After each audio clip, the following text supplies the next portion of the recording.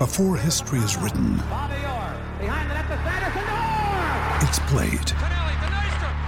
Before it's frozen in time, it's fought one shift at a time.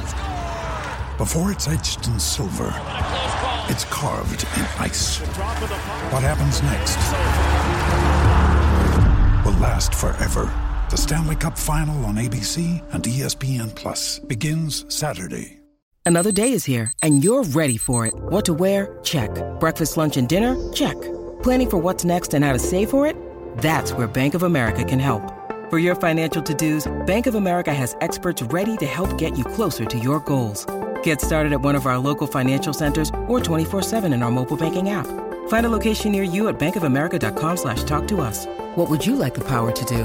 Mobile banking requires downloading the app and is only available for select devices. Message and data rates may apply. Bank of America N.A., member FDIC. Think you know the Brooks Ghost? Think again. Introducing the all-new, better-than-ever Ghost 16. Now with nitrogen-infused cushioning for lightweight, supreme softness that feels good every step, every street, every single day. So go ahead, take your daily joyride in the all-new nitrogen-infused Ghost 16. It'll turn your everyday miles into everyday endorphins. Let's run there. Head to brooksrunning.com to learn more. Acast recommends podcasts we love. Changemakers is a new podcast series with me, Claire McKenna, talking to people who stand up, speak out, or challenge us to think a little differently. It's about the greater good, families and children respecting their own individuality. In the next couple of years, I hope I never have to have conversations about racism ever again. I just want to get to the stage where, people are just people. Nobody's pooling the resources together and actually being able to show how much of an impact it will make when people do come together. Changemakers with Claire McKenna. Search for it now wherever you get your podcasts. Acast is home to the world's best podcasts, including the David McWilliams podcast, I'm Grandmam, and the one you're listening to right now. Hello and welcome to the Blood and Mud podcast, the world's foremost resource of left-wing rugby chat that mainly doesn't talk about rugby, or as a recent review stated, great content but overly negative and tedious, which, I'll level with you, those two things don't add up. Either it's great content or it's overly negative and tedious. Yeah, maybe they like it that way. Maybe there's an overlap if they love tedium. Yeah, they just fucking love being bored. Yeah, exactly. And they love negativity. I mean, to be fair, I do love negativity, as anybody who's ever listened to this podcast will know. Anyway, I am Josh, your regularly scheduled host. Lee has, and I'm not even slightly exaggerating, much more important things to do this week. So I'm once again in charge of the ship, and I'm once again joined by somebody who I think it's fair to say is one of the world's most beloved rugby analysts / comedians. It's Robbie Owen, aka Squids Rugby. How's it going, Robbie? Yeah, all right. You've overbilled me already. Wow. I would have billed myself as tedious and not negative enough for this podcast. Not nearly negative. That's why we have to get you in when Lee's not here, just to kind of balance it out a little bit.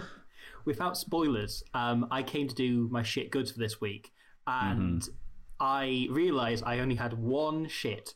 I had to really try and pad it out because I want to fit in. I want to be like the cool kids on the bus. I'll tell you what, some weeks it's really easy to do the shits. Yeah. And I mean, both biologically and in terms of this podcast. Yes. And some weeks you've got to put a bit of effort in because sometimes it's a good weekend. I genuinely think this was a very good weekend. There's not a lot to complain about this weekend, I feel. I had to really eat some wheat in order to get them out. Yeah, you needed that roughage. Yeah. Fibre is important. So absolutely. Don't let it be said that we're not, in addition to being negative and tedious, we're not also providing a great public service. This is the great content. The great content is diet chat. Oh, it's not. So moving rapidly on, how was your weekend, Rob? Actually, given how the government, what the government's currently announcing as we're recording this on Tuesday evening, maybe I should rephrase that as, how was your last weekend of moderate normalcy? Yeah, my last ever weekend. It was all right. I did as I will probably do for the next however long, and sat indoors watching rugby. I finally ran out of toilet paper. After buying some, the week before lockdown, I bought a load of toilet roll. Yeah. And I felt quite smug about that. And I Rightly finally so. ran out this weekend. Which is too much information, but we were talking about shit anyway. So it's too much information, and yet people are panic buying again. So you've timed that spectacularly wrongly. Yeah, it was mostly gone when I went into Tesco. Like I was buying one of the last mega. Why packs. are people so thick? We all had enough. We all went through this 5 months ago, where toilet roll was a right pain in the fucking arse. Pardon the unintentional joke. Yeah, that's where you got to buy good toilet roll. But we all discovered that after a couple of weeks, if people stop being fucking lunatics about it, it just goes back to normal. Yeah. Pasta, still fine though. Still plenty of pasta. But toilet roll, they're going, that was it. That was the one people made jokes about last time. That wasn't the one that was I'm not going to problem. I'm not going to get caught short this time. It's like, what's wrong with you people? I've still got but then what they do is they force normal people to buy more than they need because because of dickheads, I might not be able to get this next time I come in here, so I'm going to buy 12 instead of 4, and that just exacerbates the problem. That's it. You make pricks out of all of us. I remember talking to my friend about the time of the first lockdown, my one token friend, who said that she was in that position of needing to buy lots of toilet roll because she lives with 2 other people, but also just not wanting to look like she was panic buying. So I feel that. Buying like tiny amounts of toilet roll so that people wouldn't judge her at the checkout. But lots of it, just going in 7 times a day and just buying a 4-roller every time. You go by Tesco, you go by Sainsbury's, you go by Asda, you buy 4 from each, and you're stocked up safely. I tell you where I had shitloads of fucking toilet roll last time this whole shit was happening. Waitrose. Waitrose had shitloads. Oh, okay. I fucked myself now, haven't I? But See, this is a hill I'll die on though, that toilet roll is one of the handful of goods that you should always buy good quality. I completely agree. You will use more toilet roll if you buy poor shit toilet roll. Damn right exactly. You will. If you buy shit toilet roll, it's done a job already. It's already covered in it. Well, cheap joke. Unlike the toilet roll, not cheap. Yeah, buy quality toilet roll. Buy quality. It lasts longer.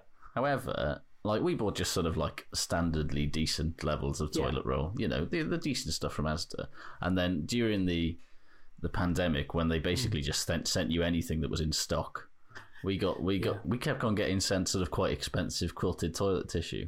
Ooh. And I tell you what, it does cost a lot more, but it's a lovely ride. You feel it, don't you? You really do. You can feel that extra, the pillowy softness. It's just delightful. There's nothing left behind. Oh, it's glorious. Wonderful. Anyway, I can't imagine how last time you came on, me and you managed to tip over the 2-hour mark. Last time we had to do some real 5 out of 10 Tiff Eden riffing to get over. I don't think that'll be a problem this week. This time, by now, we were talking about George Shooter's arse rather than our own. So That's true. Yeah, we brought him. This is better or worse. This is a more personal podcast.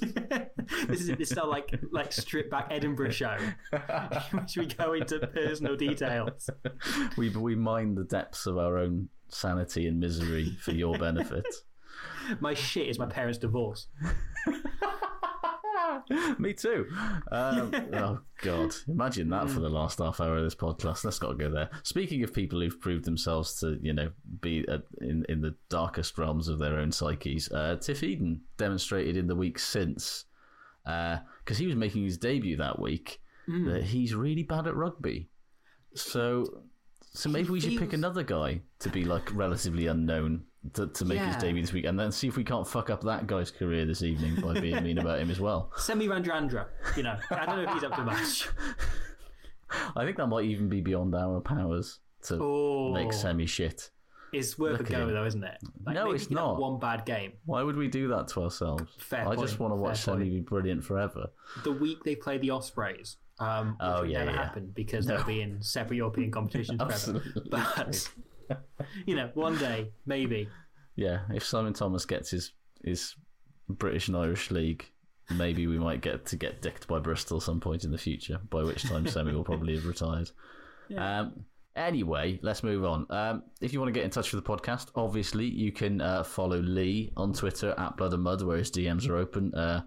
Contact him at lee@bloodandmud.com. Contact me at Josh Gardner, or indeed check out rugbyshirtwatch.com. How do people find your cool shit, Robbie? My cool shit is in the toilet, now wiped away with toilet roll.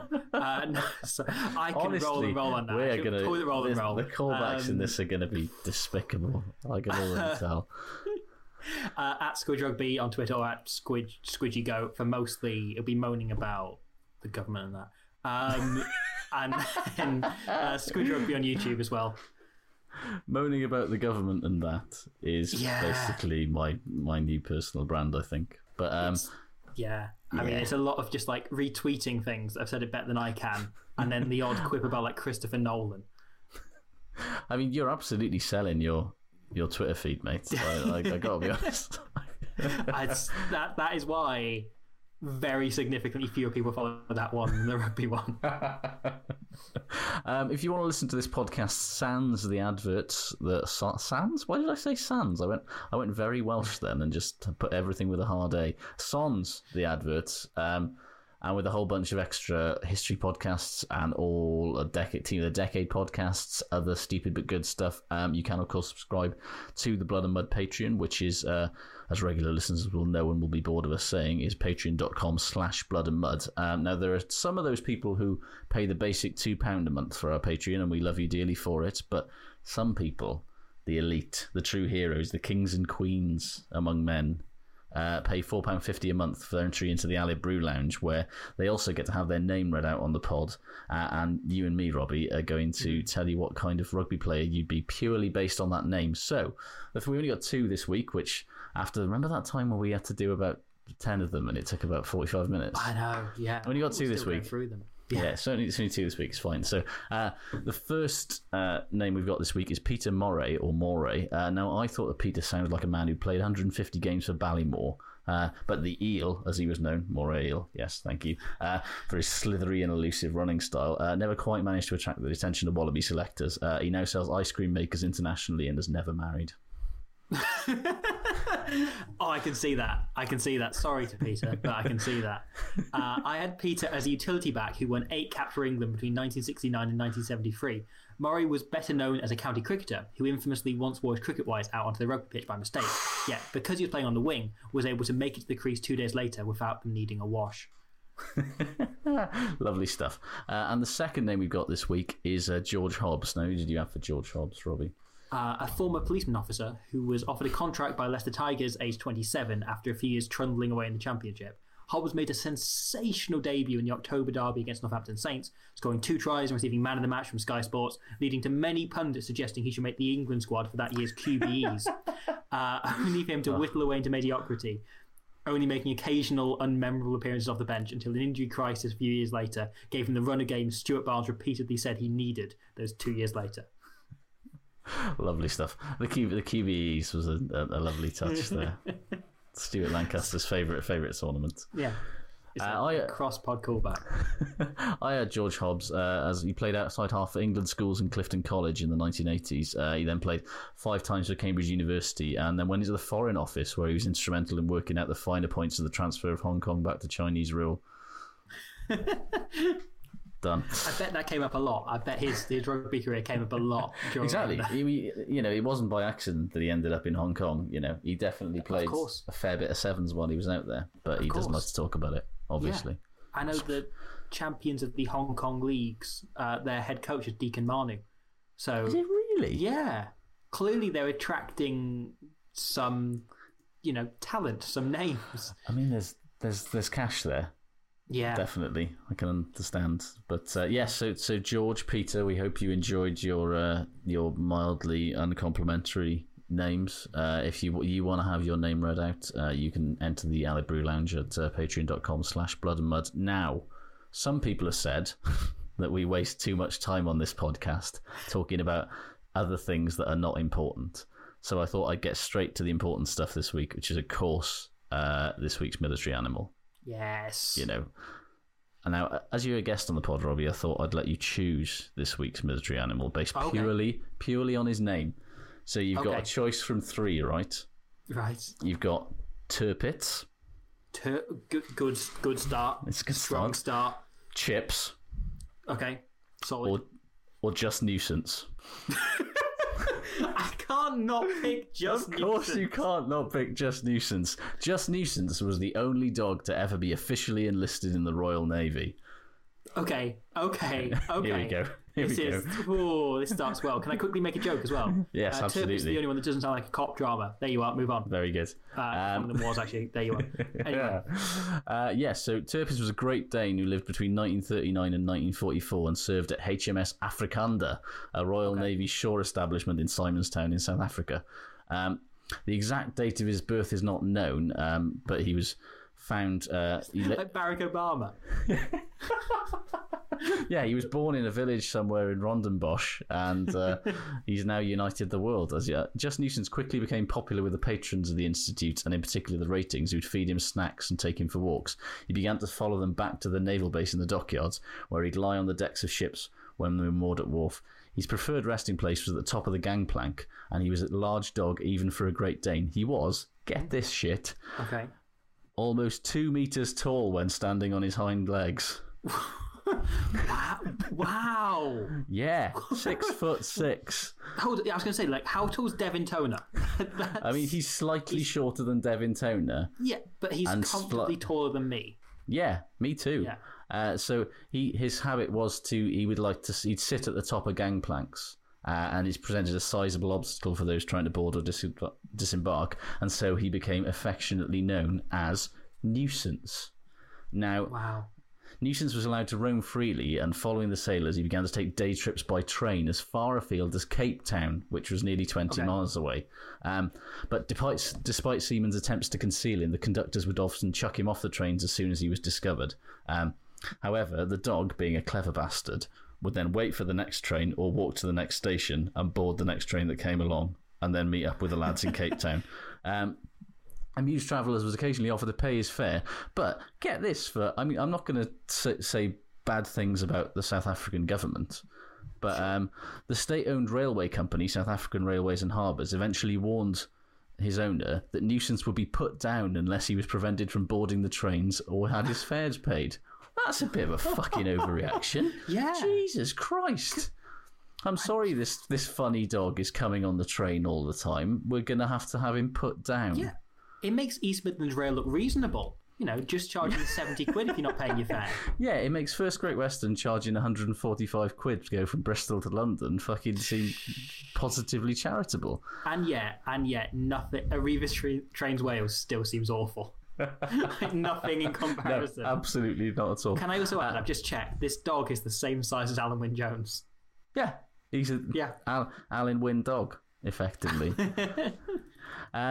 So the sailors basically were like, well, we don't want this dog to be put down, right? He's a morale booster. The war's on. Be fucking reasonable. Yeah. But they wouldn't relent, and so Naval Command instead decided to enlist him. Because as a member of the armed forces, he'd be entitled to free rail travel, and so the fare dodging would no longer be a problem.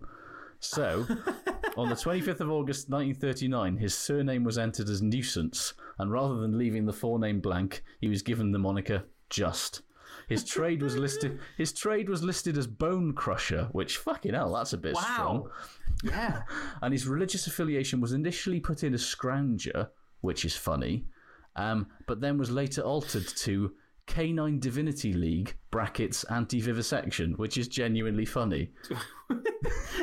I respect that. I respect someone putting a bit on an official form. Yeah. To allow him to receive rations because of his long-standing unofficial service, he was promoted from ordinary seaman to able seaman. But he never actually went ashore. However, he was wed to another Great Dane called Adinda, who produced 5 pups, 2 of which were named Victor and Wilhelmina and were auctioned off in Cape Town to raise funds for the war effort. Wow, so he got married unlike Peter Murray and his ice cream makers. Yeah, basically, effectively that. Yeah. Nuisance's service record was not very good, though. Aside from all of the travelling on trains without a ticket, he regularly went AWOL, lost his collar, refused to leave the pub at closing time, and he was sentenced at one point to having all bones removed for 7 days for sleeping in an improper place. Now, I assume that means the bones that he ate, and he didn't have all of his bones removed. Because that's like grotesque. Yeah. They're slowly reaching and picking them out one by one. He apparently also regularly got into fights with mascots of ships that put into the port, resulting in the deaths of at least 2 of them. Which, I mean, he's 6'6" Great Dane. Why is anyone shocked? Oh he my killed God, Ruckley. That's where Ruckley went. He's the Thanos of this. Him turning up with his glove because he's bigger than Thanos as well. Just Thanos. He got into a car accident and gradually died, which is very sad. But was buried with. No, it's fine. They built them out of pure steel in those days, didn't they? Barely noticed. He was buried with full military honours. His body was draped in a Royal Naval White Ensign, had a gun salute and played the last post. And there's a simple granite headstone that marks his grave, which is on top of the hill at Clorwa, which is now the former South African Navy Signal School. Wow. And there's a statue erected in Jubilee Square in Simonstown to commemorate his life. There was actually, and there's also a little thing in the local museum. There's been an annual parade of Great Danes in the town, from which a lookalike is selected to play Just Nuisance. Very few humans get treated as well in death as a dog called Just Nuisance was. I level with you. There's a little photo of him on his Wikipedia page, and he's wearing a little sailor's hat. And bless him, he doesn't look like someone that killed at least 2 dogs. So I say we give him the benefit of the doubt. Sure. No, I can get behind that. Oh my God, that was his cap. What was he? What? Just like any other able seaman, Just Nuisance included a sailor's cap in his uniform. Wow. Glorious stuff. So he had a hat. This is a dog that owned a hat. A murderous dog who dodges train fares and owns a hat. Let's give him a full military funeral. Honestly, I think that sounds about right. So there you have it. This week's war animal, military animal, was Just Nuisance. I was wanting to contribute a war animal. I've got a friend who works at the PDSA and recently told me about an incredible sounding war animal. And unfortunately, I've been told it's embargoed. So there's embargoes on war animals. Honestly, I'm not allowed to talk about we can't.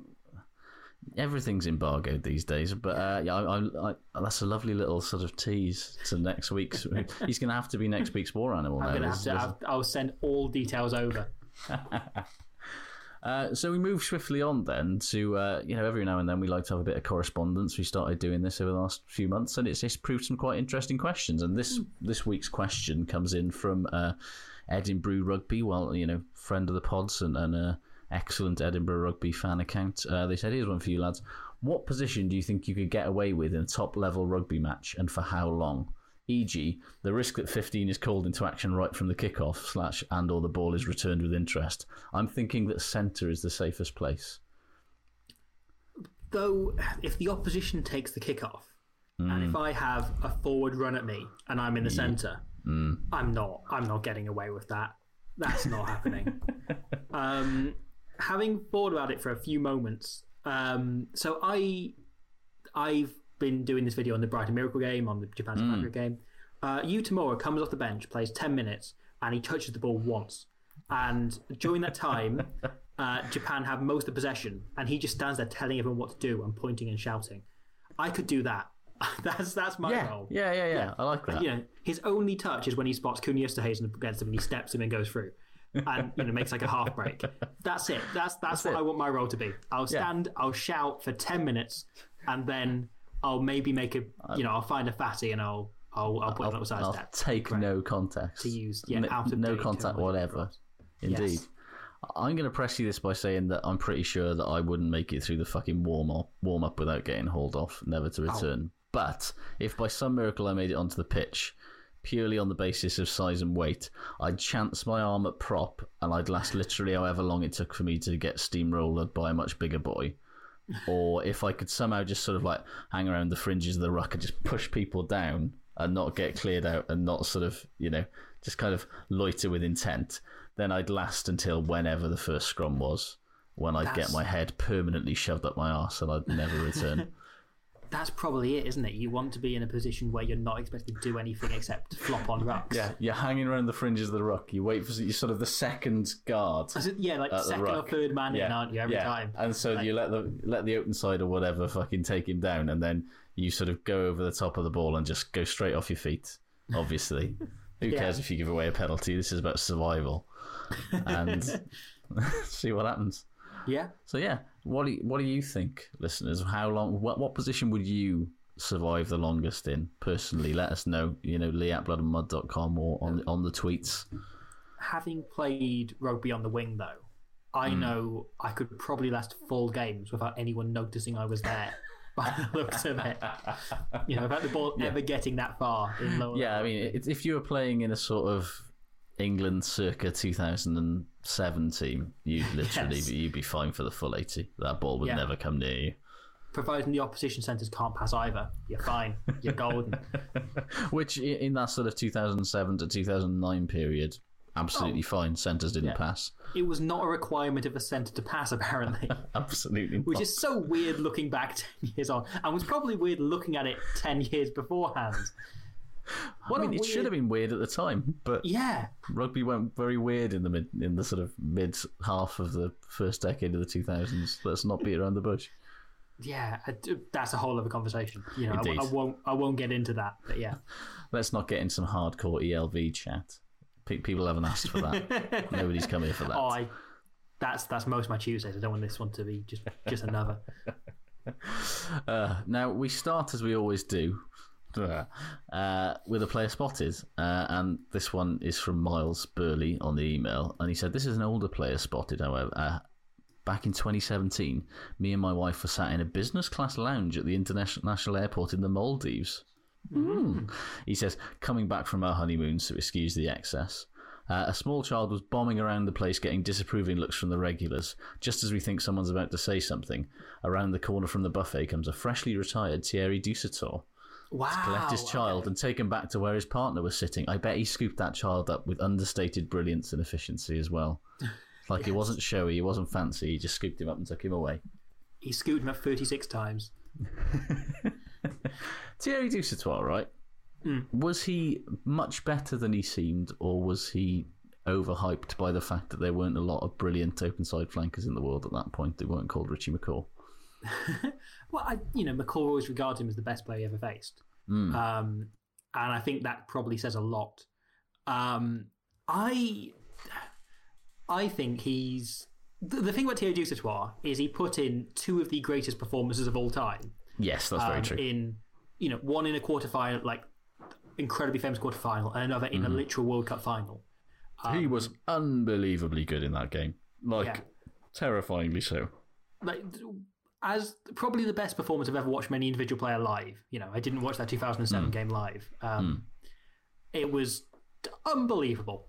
Just watching him and having watched it back since, and and I don't know if you can overhype a player who's able to put that in. He wasn't like that every single game he played. No, I think that was the thing. It's like occasionally you would have games where you would go, fucking hell, he's incredible, and then the rest of the time you'd be like, yeah, he's pretty good. Like, yeah, I mean, I'm not going to knock Thierry Dusautour, but like, if you're picking a team on the best they could possibly play, he's an all-time team. If you're probably picking an all-time team on average performance, he probably makes us, he's in the all-time French team. Agreed. Whether or not he's in the all-time World 15, remains to be seen. Yeah. But it's an interesting debate that could go on for a lot longer than we should probably go on for now. So we should probably leave it there. News. Let's do some news. Thank you for that, by the way, Miles. First bit of news. Bernard Laporte, Mohamed Altrad, and some other senior rugby figures in France, including the head of the France 2023 Rugby World Cup, have been taken into custody for questioning by the French financial police. Which, I mean, it's not great, is it? So, this and an official from the vice president of the Georgian Rugby Union shooting a player. Fuck me, that as well. Yeah. It's been a great week for rugby off the field. On the continent, isn't it? Like, someone just put the Italian Rugby Union on lockdown. Like, don't let anyone. Those guys, anything can happen. Absolutely anything can happen. Just be very, very careful. This is what Georgia do the moment they get into a major tournament. They get so excited they start shooting each other. That's a remarkable story, that. Like, also the fact genuinely bizarre and remarkable. I don't understand it. Not to ignore the story you just brought up, but I love the fact as well that he shot one of the Georgian Sevens team, which I didn't even know was a thing. Like, I imagine they must literally have 7 Sevens players in Georgia. You shot somebody from a team that nobody knows they exist. How have you managed that? But clearly, right, if he's looking at the lineup of all the Georgians he could possibly shoot, he's kind of going like, there's 30 front rowers, there's a couple of massive flankers, there's the Gogodzas and, so on of the world, and then he goes, there's that 1 Sevens lad over there. One guy who plays for the Sevens, he's probably my best bet, isn't he? To prove a point. Yeah. Shoots him in the leg. I mean, it's obviously not funny, really. It's dreadful. But it is absolutely absurd and a bit funny. It's just, I didn't realise Steve Diamond had moved to Georgia. It makes me really, really glad for your sake, as much as anybody else's, that Britain has very, very stringent firearms regulations. God, I know. If I walked around Manchester again, assuming it isn't illegal because of lockdown, I can just imagine Steve Diamond with a sniper in his sights, lining me up. I suddenly see a red dot appear. The second that you set foot in Salford. Yes. All over it. Although Sale aren't being allowed to go back to Sale now, are they? Because they wanted to move back to the. Right. They're stuck in their sort of horrendous car park. For the foreseeable, because they wanted to build the new sports village, and the council just went, you know what? No.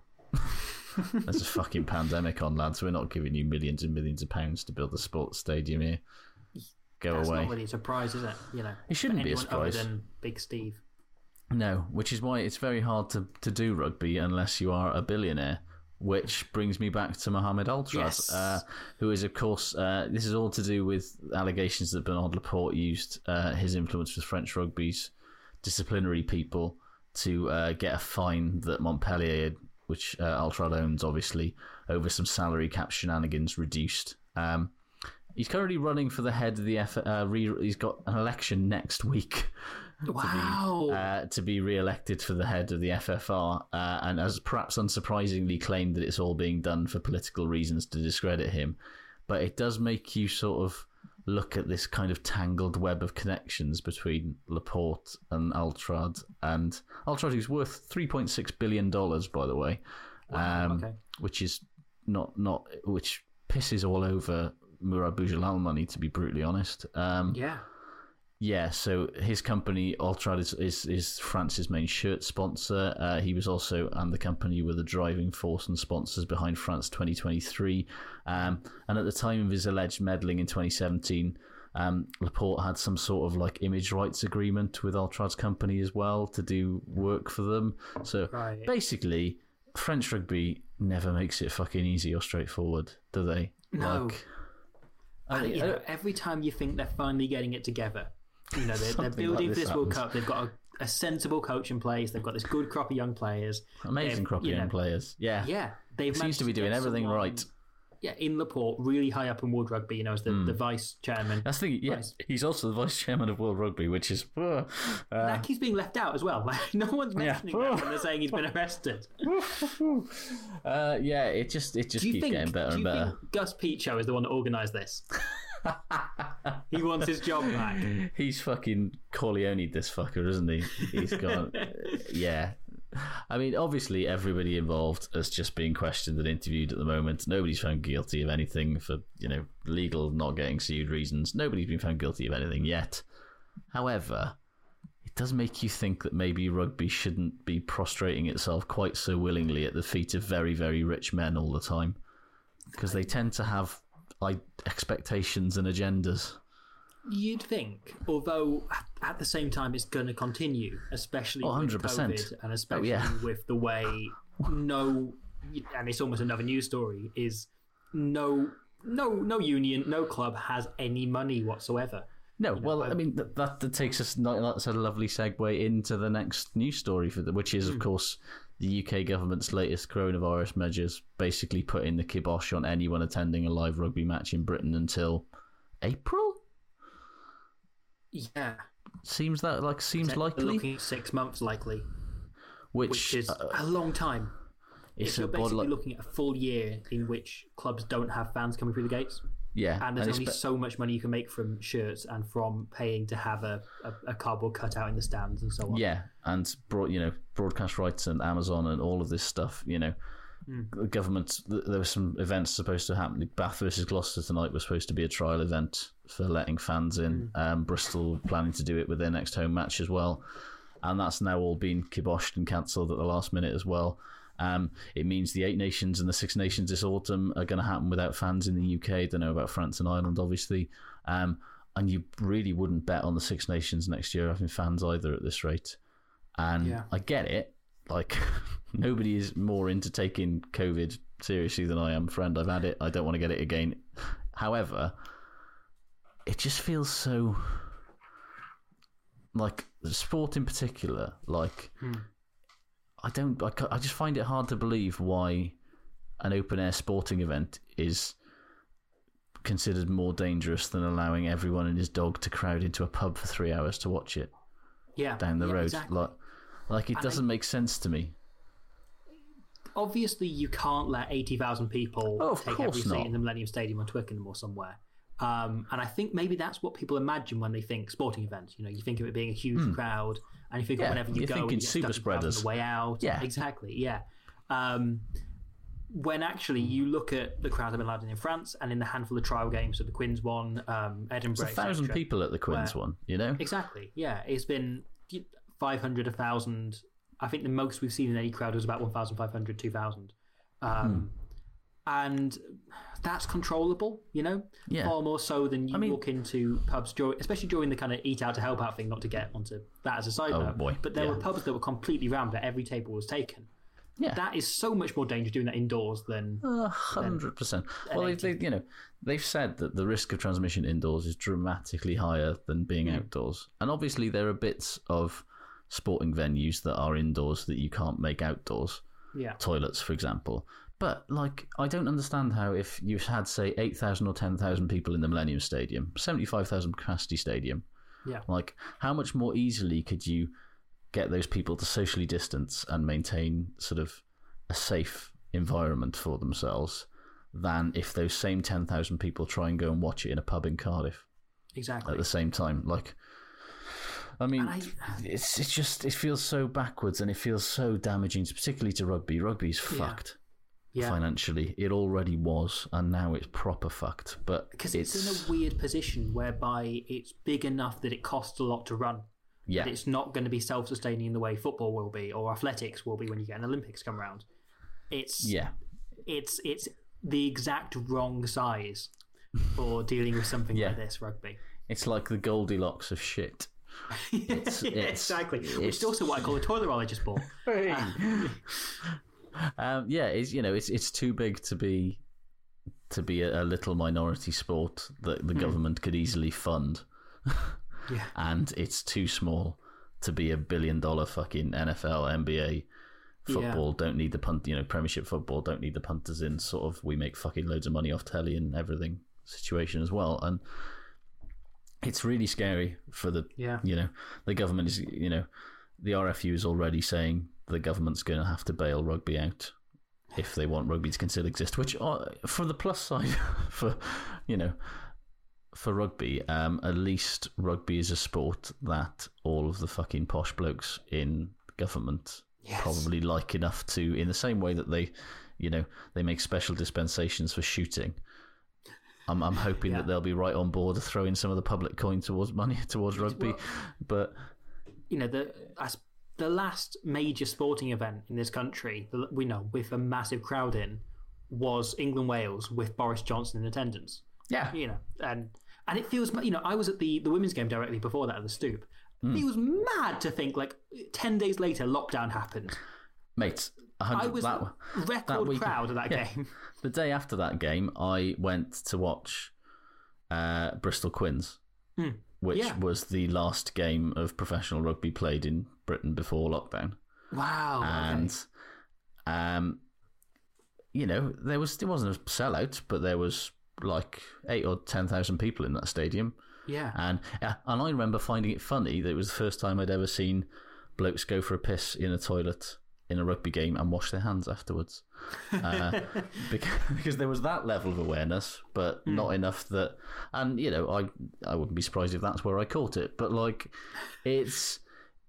Yeah, you know, there are ways and means that could have been made so much safer with just, you know, ins and outs and sort of, you know, restrictions of allowing people when, you know, staggering arrival times, staggering leaving times, all of these sort of things. But it's just, it feels like such a sort of body blow to sport, and, you know, not just sport, but hospitality and live music and everything else to basically just go, there'll be none of you, and you'll lose a whole year's worth of potential income. It's going to destroy so many of the things that we all like, i.e. arts, sport, and fun things.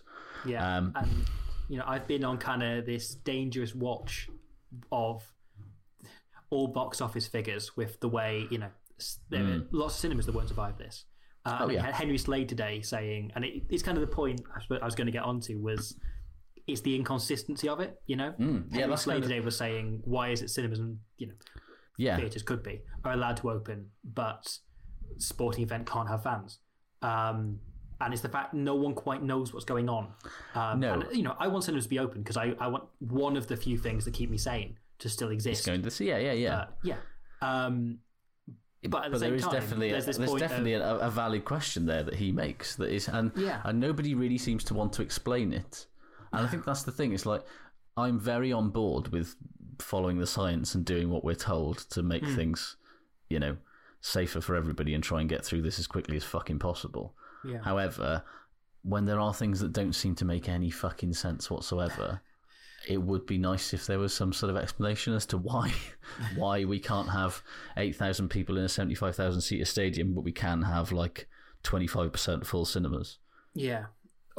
You know, admittedly, as someone that's been back to the cinema quite a few times since they reopened, you know, I saw Tenet on opening day and there was maybe 30 people in like a 300 seat screen. Yeah. That's the busiest I've seen it. But that was that's just like going to the cinema in my local fucking cinema anyway before this. But so, like how drastically has that changed? I don't know. But you certainly notice the difference. That's it, because I'm used to. Yeah, no, I normally go on like Monday afternoons when I know there'll be no one else there. You know, which is the benefit of being self-employed, is you go and see rom-coms at midday on a Tuesday. Yeah, that's my plan for tomorrow. But it's I know. It's honestly one of the great joys. But yes, anyway, I don't know how. I know. It is literally my favourite thing to do. I would do it 5 or 6 times a week. That's not even an exaggeration. So I could go to the cinema, but I don't have to come or leave with somebody, and it's quiet for the whole way through. Yeah. You don't need to know how you feel about it immediately afterwards. You know, in that way, you come out and someone says, "Oh, what do you think?" And you've kind of got to go, "Yeah, I thought it was good." You know, as you've got time to let it percolate and think on it. It's great. It's great. Anyway, yes. So this also has the knock-on effect that I don't think have they officially confirmed it yet. But Wales is flipping wandering in the desert trying to find somewhere to play a rugby match. Thing appears to be over because there's nowhere. You know, they wanted to play it in Twickenham. They wanted to play it at the Olympic Stadium. They wanted to play it somewhere where they can have fans, and now that's fucking kiboshed. So it looks like they'll be playing the Autumn Internationals at Parc y Scarlets now, which, because obviously Principality Stadium is still... is it still a hospital? I think they were winding it down, but they might have to wind it back up again. Yeah, I think they mothballed it, but it was sort of like, oh, well, in case of it, we'll have to keep it like this. And obviously, Cardiff, there aren't many places where you can actually play sport in a COVID-safe way. Because, I mean, we do get the pleasure of having all these people telling us that Wales should play at the Knoll or Sardis Road if there's not going to be any fans in. Look, all I'm going to say is the park around the corner of my grandparents' house now has a proper bench the bench can sit on. If you're on the replacements, you've got somewhere to sit. I think they might even, since I was last there, have put up like a little cover. So they've got a little cover. Oh, wow. Which, frankly, Owen Farrell, Billy Vanapola, you know, all these World Cup finalists, they want to play there. That's facilities up for the standards. Why not? Yeah, there's a little football pitch just down the road from me. They can stick some rugby pitch. It's even got 2 little concrete sort of benches with little covers on either side. that they put a little massive gate across so you can't sit in them normally, but they'll take them out when there are actually teams playing. So I mean, that's all Wales need, surely. Yeah, that's it. You don't need hot water you don't need toilets. None of that shit. Frankly, just exactly. You don't need that while you're on the pitch. It's not necessary. You can get by without. That park. I've just remembered this as a local claim to fame. That park around the corner from my grandparents was Elliot Dee's old club. So we've got links to WE already. Oh, so perfect. He'll be comfortable. He'll be happy. He'll know every blade of grass on that thing. He'll be putting in pinpoint clearances. Yeah, like Dan Parks in his prime, just spinning the ball on his finger the whole time, just walking around the field. The manner. When Elliot D is named World Player of the Year this year, I can't wait. On the basis of playing man of the match performances on his local pitch round the corner from his nan. And then people will look back at this conversation and go, you know what, we thought they were stupid at the time, but in reality, who's really stupid now, eh? And we'll just we'll be all right with it. We won't be smug. We won't rub it in. We'll just nod and say, yeah. So much better than Sardis Road. We're not playing. Have you been to the Knoll recently? Seriously, no. Fuck me. It's not. It's basically overgrown. It's like something from The Last of Us. It's this horrible, the world's worn away around it. Yeah, 10, 15 years ago, the Knoll was quite a depressing place to watch rugby. As soon as the Ospreys left, and it's not really any better now. We're not going to play a test rugby team there. I'm sorry, guys. We need showers. We need places for physios to go. We need the ability to put TV cameras up. These sort of things. These minor details. They've got TV. They've got the one TV camera so that Phil Steele can do quips about it from one angle on Scrum 5.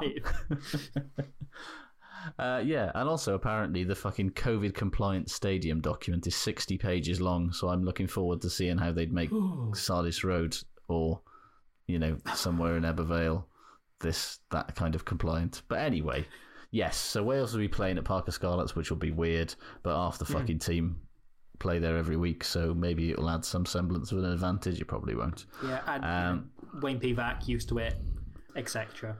Yeah, he's probably still got his parking space there, so he'll be happy. Yeah, Stephen Jones, just popping back home. Yeah, they can go. It's all good. They can have Great idea. Why haven't they done it already? Have a pre-match meal at the that restaurant that him and Dwayne Peel have got. Yeah, Saucepan, isn't it? Yeah. I've heard it's very, very good, but so have I. I kind of don't want to go because it's a long way to Llanelli, isn't it? Speaking of mid-noughties Wales players who own pubs, hello. Gavin Henson is out of retirement. Fucking right, he is. Yes. He's playing. Who's he playing rugby league for? It's somebody really fucking. It's minor, the West Wales Warriors or something.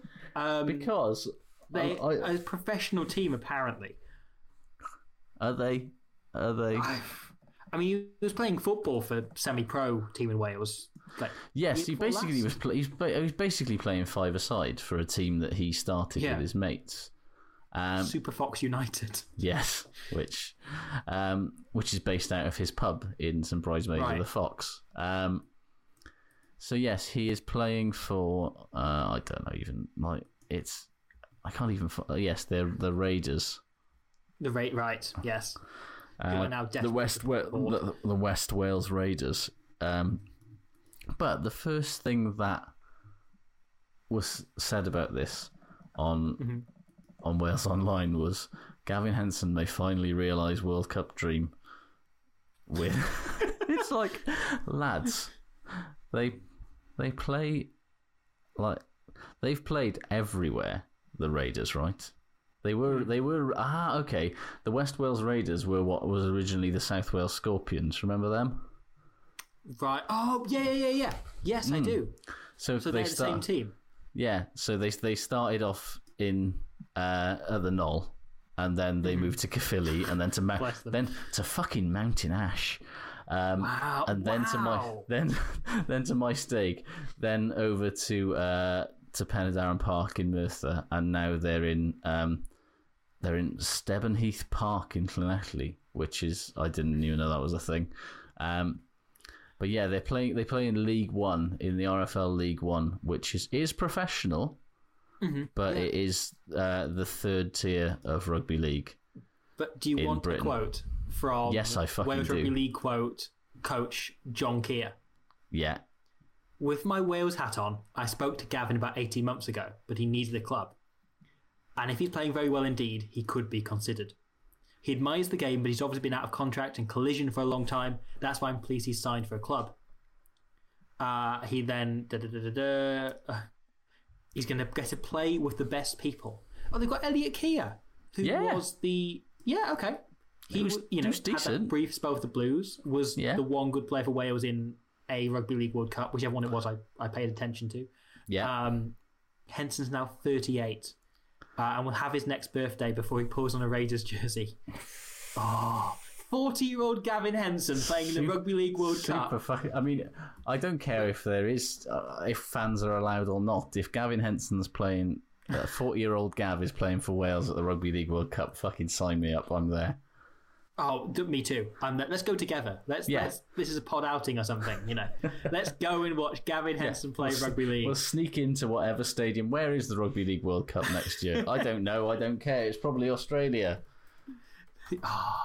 Let's find out. That hadn't even occurred to me, but I'm willing to pay. I'm willing to head over. I had been... It's 2021, the Rugby League World Cup, yeah? Yeah, okay.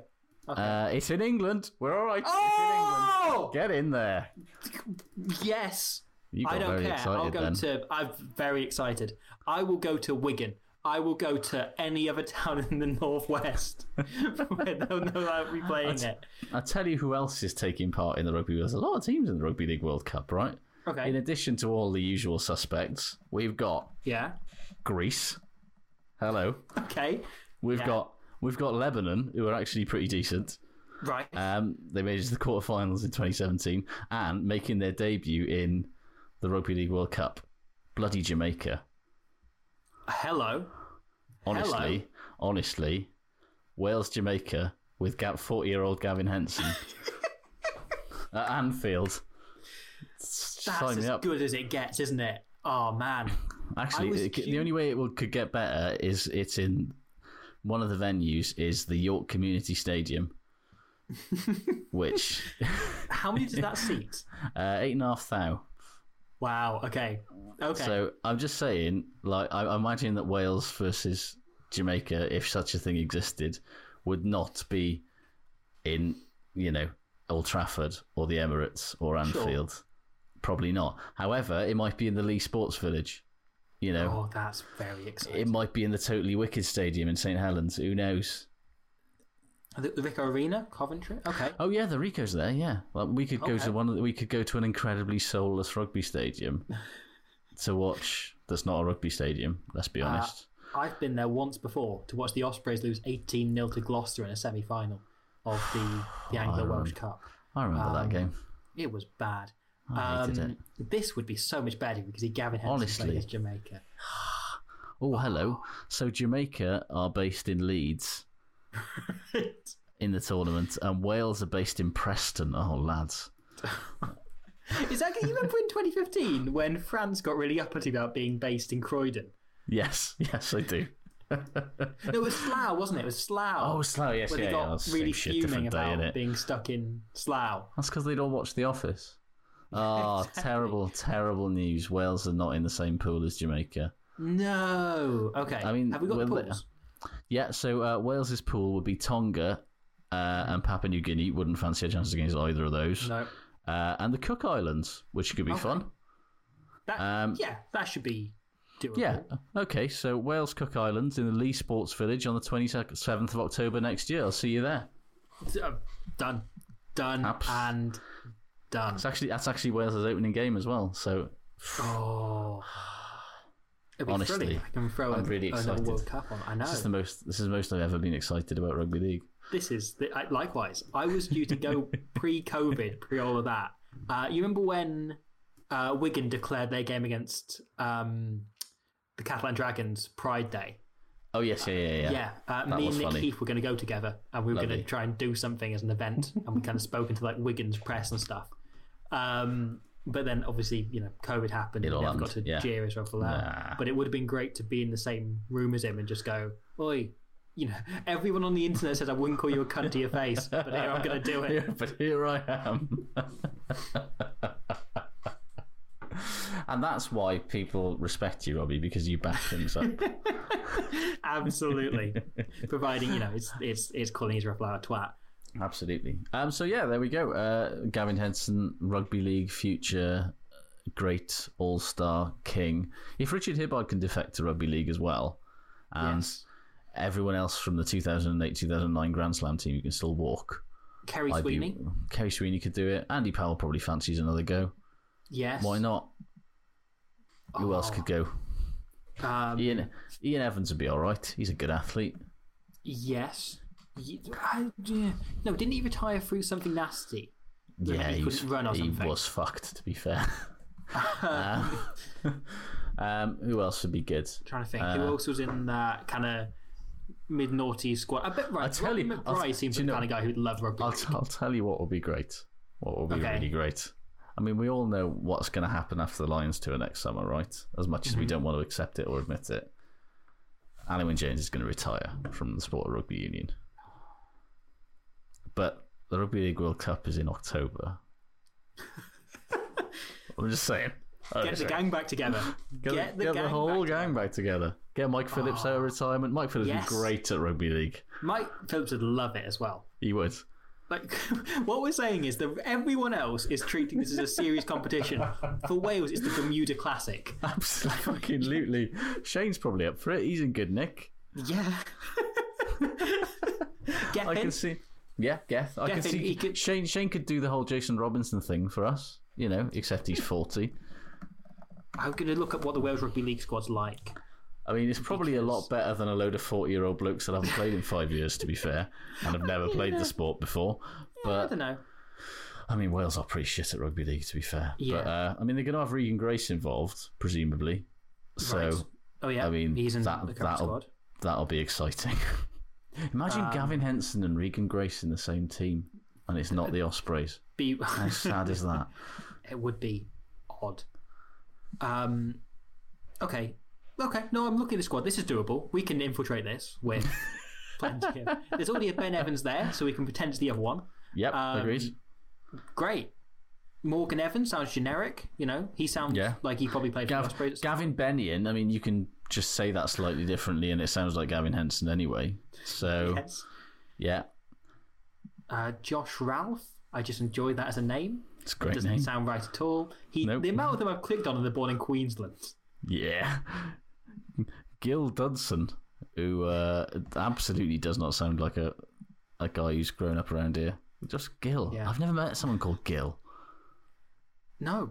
I mean, he's from Trowbridge. Wow, he's from Trowbridge. Fair play to him. It's also promising that 8 of the team don't have Wikipedia pages. That's always a good sign. So, I mean, I'm more surprised. Walk in. I'm more surprised that how many of this team do have Wikipedia pages, given how bad I assumed Wales were at rugby league. But people who like rugby league are going to listen to this and get very, very cross, aren't they? I know. If Lee was here, he'd be fuming. Oh, this is absolutely the best time to have this conversation. Yeah. I honestly forgot. It was when I took the piss out of the Lee Sports Village. He would have gone right in there.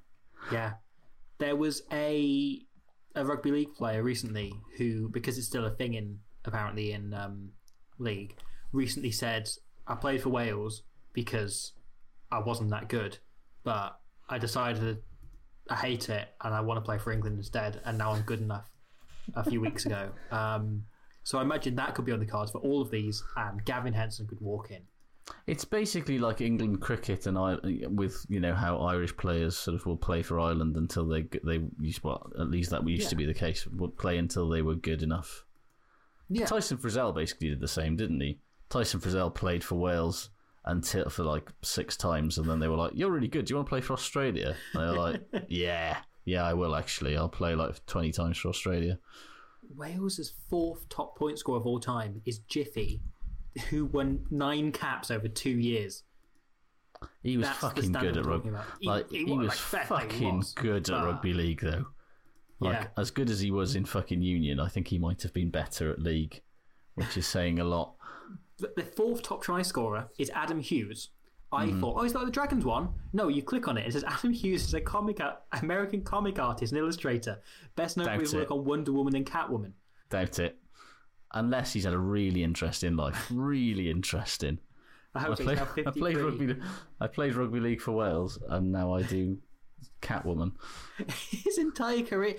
Right, his career is it's Harley Quinn, it's Wonder Woman, it's Catwoman, it's all female. So he likes drawing boobs, doesn't he? That's boobs. That's fine. According to the dates for his rugby league career, he's been playing in his mid-40s, so there's hope for Gavin Henson. He could yet work on Wonder Woman. Acast recommends podcasts we love. Changemakers is a new podcast series with me, Claire McKenna, talking to people who stand up, speak out, or challenge us to think a little differently. It's about the greater good, families and children respecting their own individuality. In the next couple of years, I hope I never have to have conversations about racism ever again. I just want to get to the stage where, people are just people. Nobody's pooling the resources together and actually being able to show how much of an impact it will make when people do come together. Changemakers with Claire McKenna. Search for it now wherever you get your podcasts. Acast is home to the world's best podcasts, including the David McWilliams podcast, I'm Grandmam, and the one you're listening to right now.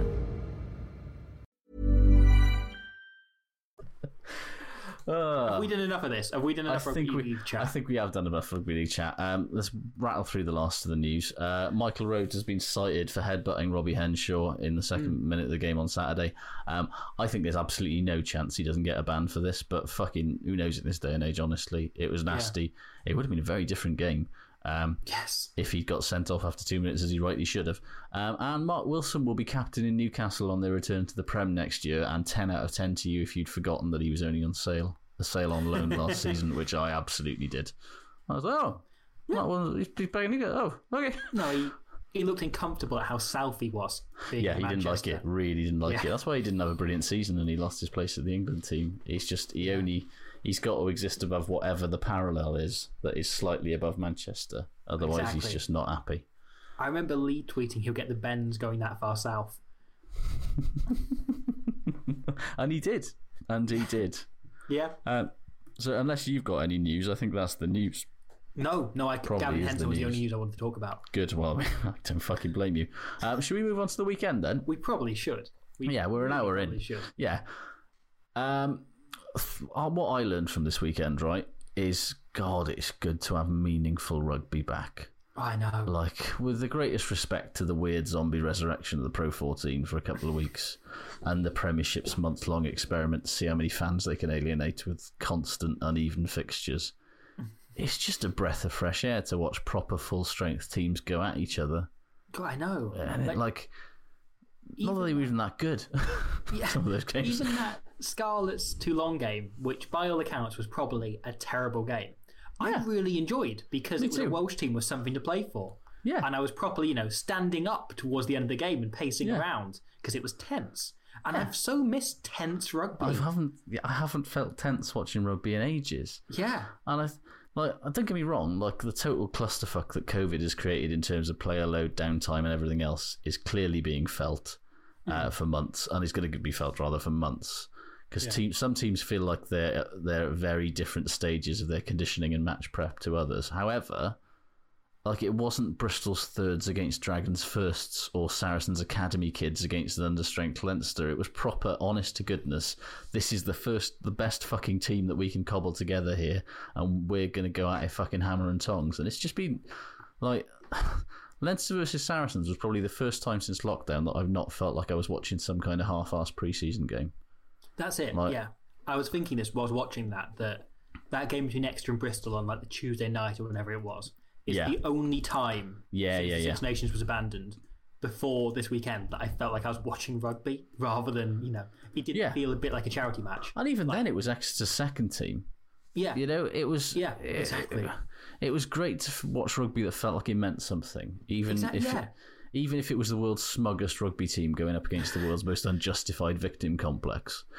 But it was just... there was just something good about watching rugby that matters. Yeah, for all the worth of Super Rugby Aotearoa, like it's enjoyable, but it didn't. Something about how everyone was scoring tries all the time is less satisfying than watching a try where the teams had to work for it for 80 minutes. Yeah, exactly.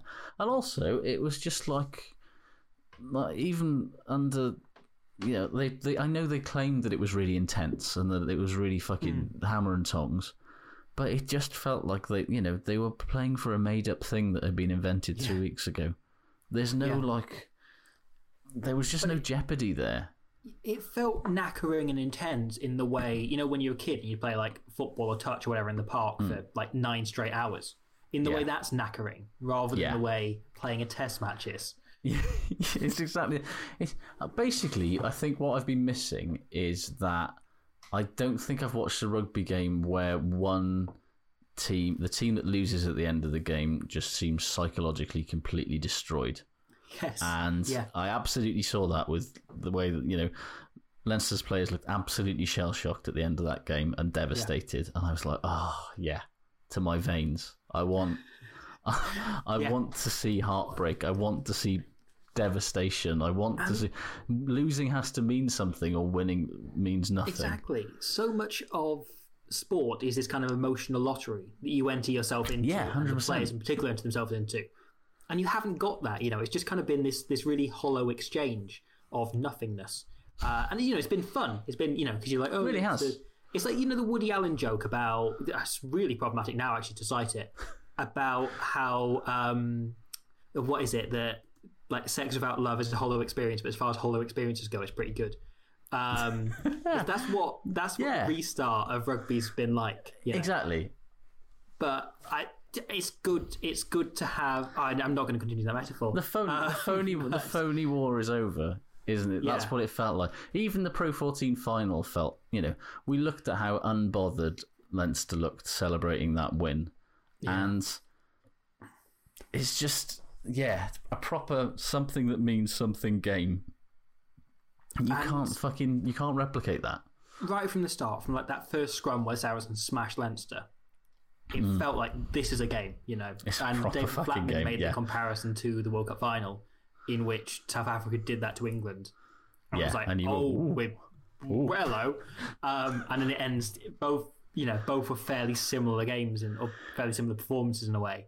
Yeah. They were dominant, but they did it through kicks a goal rather than actually dominating. Well, yeah, that brings me on to the next thing, what I learned. And I didn't learn it, but I just want to say it. Take the fucking points. Oh, I know. When did not taking the points become the default thing? I don't want to sound like I've got a vendetta, right, but I blame Exeter for this.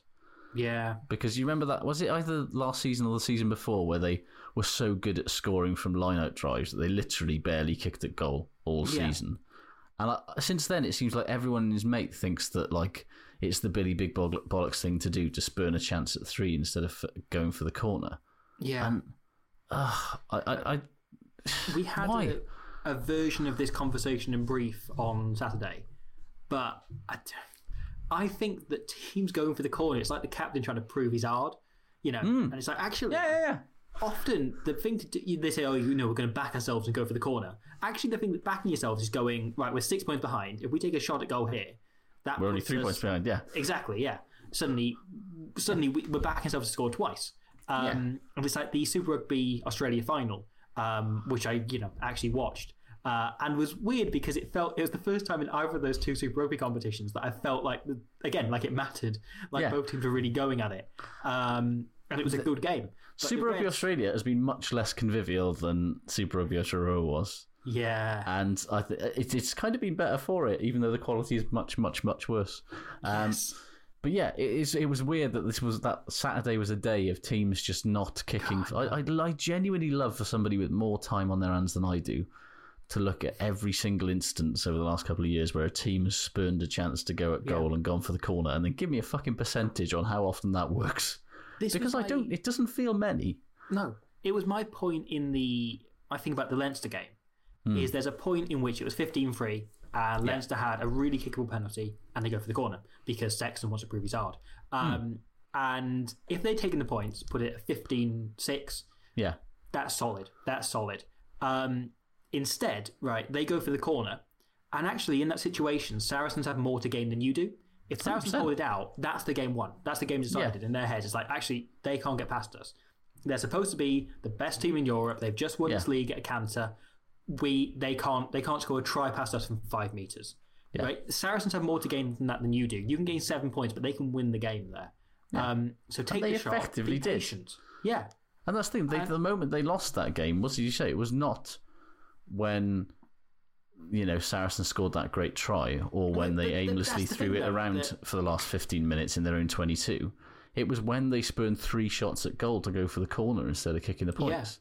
Yeah. 9 points. After that, Leinster turn down a shot at goal, Saracens turn it over, they get upfield, and from a set piece a few minutes later, they score that try. They score that Alex Good try. And that comes fairly directly from Leinster not taking a shot at goal. Yeah. And I understand why Sexton, the macho sort of wanting to assert your sort of authority on the game. I understand why they did it, because psychologically they were in a hole very quickly in that game. Yeah. And they were like, oh, we're 15-3 down here, fuck. But the reason that they got in the hole that quickly is because Sarries took every fucking shot at goal that they were offered, even a 65-metre one. Yeah. That was the difference. They outscored Sarries 2 tries to 1, but fucking Sarries took every single point that they could get their hands on and kept their heads while Sexton was trying to swing his dick around going for touch. It's poor game management.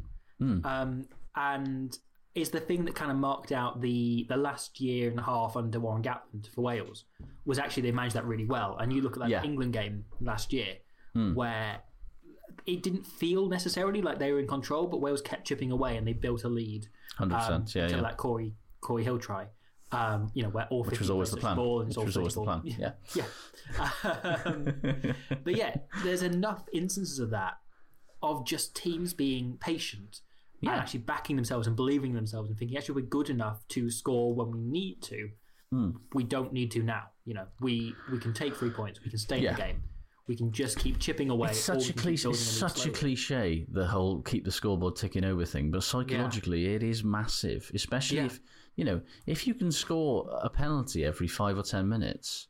That puts a huge amount of pressure on your opposition if they're not doing it likewise. Like if Leinster had kicked 2 of those 3 pens, they win that game. Yeah. Even kicking one of them would have made that last 15 minutes where they were just chucking it around inside their own 22 and Saracens just basically sat on the halfway line and went, well, you're not coming through, lads. Yeah. That would have totally changed the complexion of that because, then as soon as you get in their half, there's danger and the potential to win the game. Yeah. And it was such a bad job of game management from a player that, in Sexton as a captain and a fly-off who's supposed to know better. The thing is, he's so immature, Jonathan Sexton. For everything else about him, he is basically, if he gets wound up, he is a child. He loses all sense. He's got no real temperament to him. The moment he gets angry, and I think the last year, because he hasn't been playing that well, he's been angry. And you thought that year where he was World Player of the Year, deservedly so, he'd finally got over it. But actually, he was just playing well and his team were playing well. Yeah. He hadn't dealt with it. It's the classic thing with, a lot of fly-halves and all fly-halves, let's face it, are all better when they've got a dominant pack and they're on the front foot all the time. But I think the difference has always been with Sexton is when his back is to the wall, he doesn't necessarily respond in the most positive way and his head can go. And his head went fucking super early doors on the weekend. And it compounded, and all of the excellent things that he did for the rest of the game were undone by that first 40. He was, sort of the second quarter or the third quarter of that game, he played really fucking well. Yeah. And he through his ability, he brought Leinster back into it really well. But that first half of just shit in the bed and not really, being in control of the game in any way, shape or form was ultimately what cost them. And it's a hard thing to watch when it's such a good player, to be honest, because he's better than that.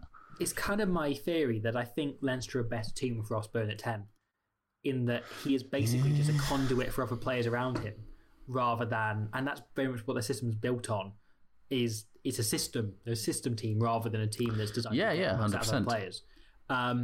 And Sexton is too much of an individual. And I think it's about Jordan Lama as well, and I kind of think, like, I don't know if you can have that many individual type, like star type players in your team and get away with it when you're as system led as Leinster. And they have got away with it because they're really good players, But it becomes about the balance of the team almost. And when you think that, you think, oh, well, you want the centre to complement each other. But sometimes it's just you don't want too many dickheads in your team or too many people with a bit of an ego.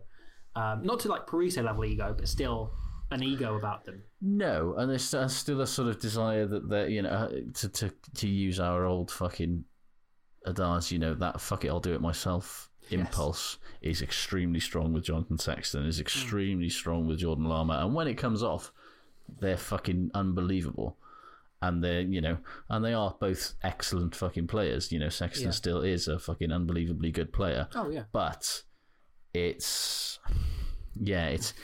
whether that is to the benefit or the hindrance of the team is a question that I think Leinster will have to ask themselves. Because they've got a lot of those kind of players. Henshaw's a little bit of that as well.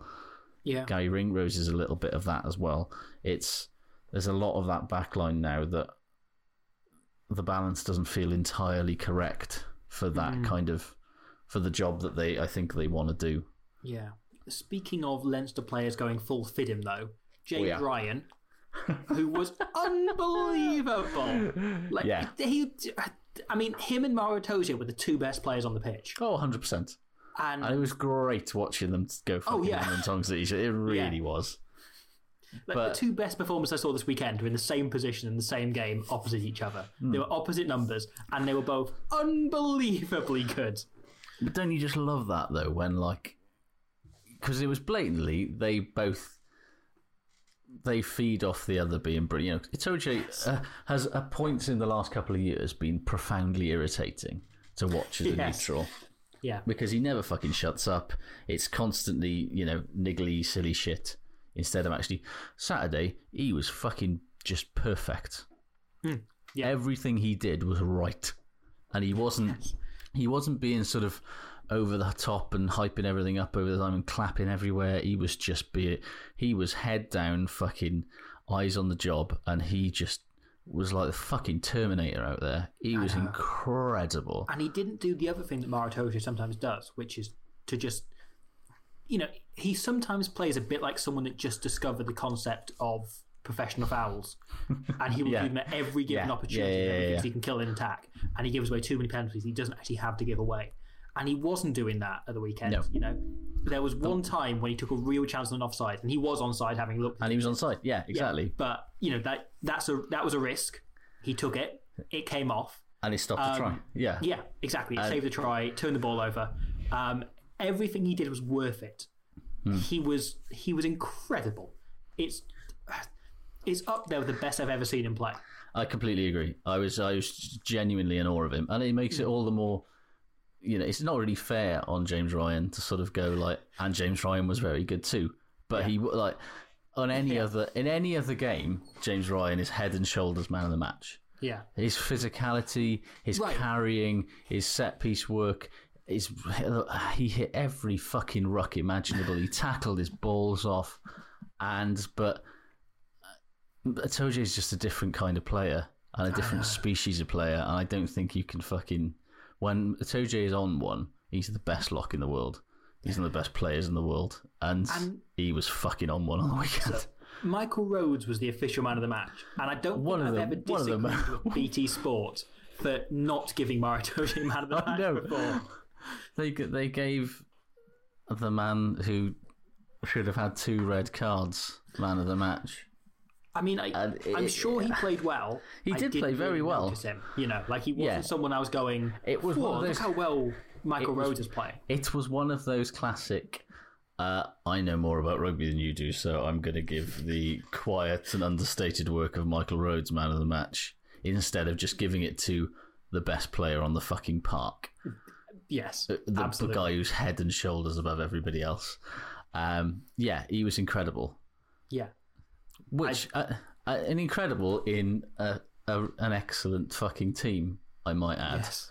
Which, honestly, Saracens as plucky, hard up underdogs.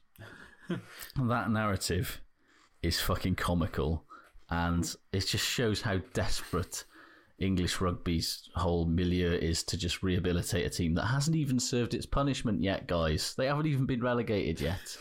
At least let them serve their year before you start trying to sort of rehabilitate them from awful cheating shits. The Saracens narrative is that they are the Death Star. You know, they are the team that everyone hates. They're this foreboding force. Don't try to make them sympathetic. You know, exactly. Don't reappraise this. Don't do some like Stephanie Meyer shit and tell it from another point of view. No one wants that. Like, no. Saracens are the villains. We all embrace that, and I think Saracens fans, and they embrace that as well. There's a handful of Saracens fans. I've met them. Yeah. I've met all 6. And I've met enough of them that embrace it, or that really ignore it. You know. Yeah. I met when I went to the Saracens Ospreys game last year. I met there was one guy who was about my age, and his younger brother was about maybe 12 or something. And they were really like just in denial about the fact that people hated Saracens. They were just like, no, everyone loves us. We're great. Guys. And it's like, okay, I'm not going to break it to you. Guys. But well, that's the thing that you just sworn, the way that they were talking about Sarries before, during and after that game, you'd swear they'd momentarily swapped squads with the Ospreys or something. Like, they didn't have a chance against Leinster without Owen Farrell, despite the fact they still had a team with 13 internationals, including 5 Lions and a World Cup winner from last year. Yeah. Like, come on. That's still... They're literally missing one player. And admittedly, that one player might be the best player in the world. Like, there's an argument for that. Yeah. But still, that's not a scrappy underdog team. You look at their squad. It's not like Leinster was exactly... totally full strength either. They were missing Tyke Furlong, they were missing Dan Levy, Fergus McFadden, Dave Carney, if that counts, Adam Byrne. Like, nobody seemed to mention that Leinster were pretty depleted as well, because they were too busy talking about Saracens as if the only players they had left were the cast of 2000 Keanu Reeves' American football comedy vehicle, The Replacements. It's they've won 13 of 20 games this season. The only teams that won more is Exeter. Yeah. Anyone who's thinking that Leinster weren't going to have to be at their very best to beat them, especially after what happened in the Heineken Cup final last year, was just clueless. And the player that was missed most in that game was Tyke Furlong. Oh, 100%. Not Owen Farrell. That scrum is not on roller skates without... Yeah.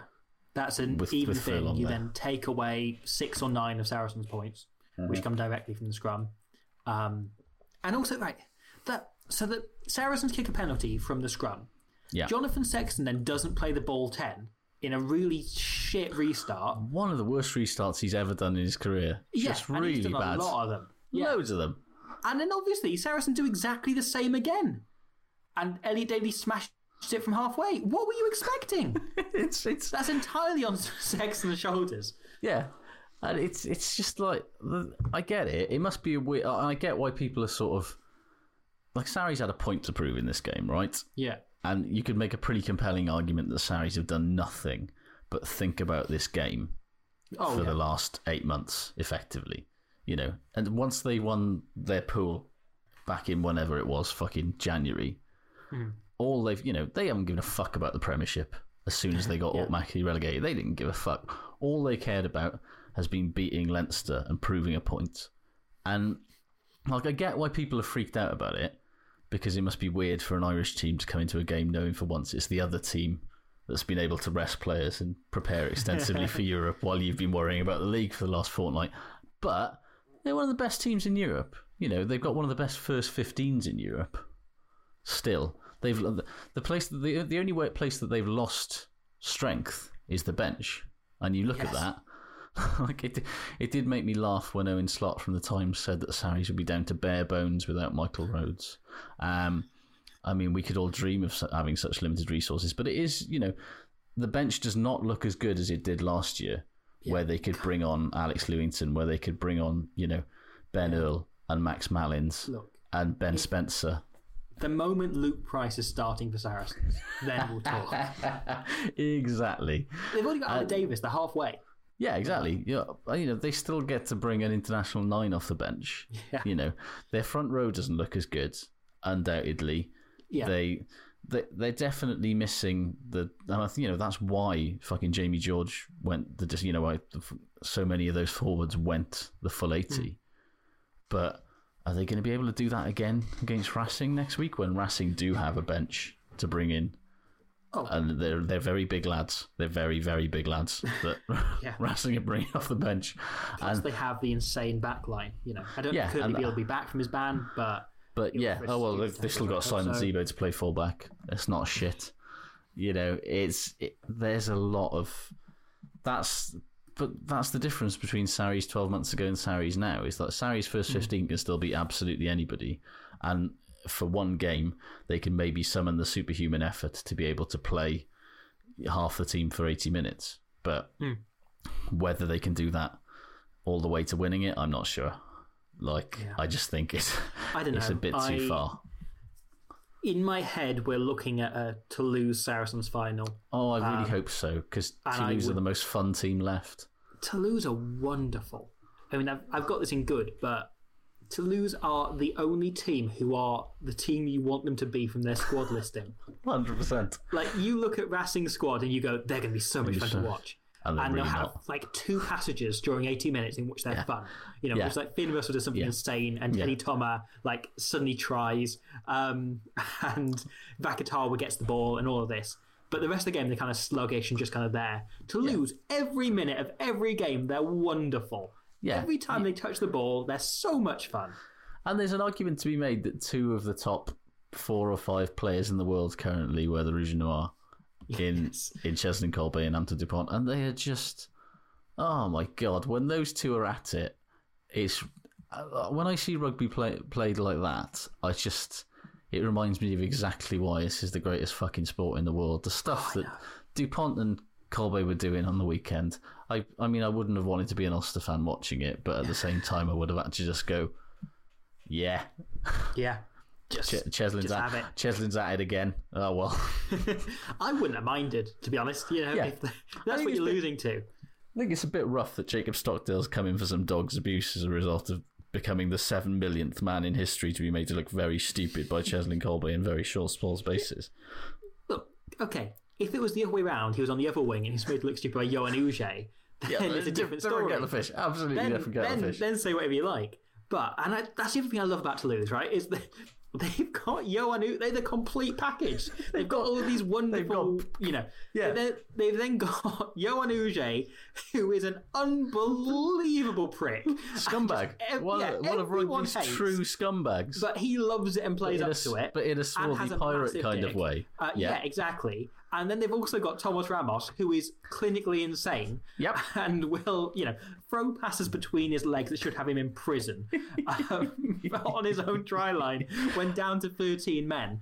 And is, the thing I've said about Ramos in the video before, that he's the kind of player who he'll sometimes knock the ball on from fullback because he isn't focusing on the high ball. He's daydreaming about the try he's going to score when he catches it. It's kind of try the content. But that's what I want. What I want. That's what I want for a team that I don't actively support, but I will root for.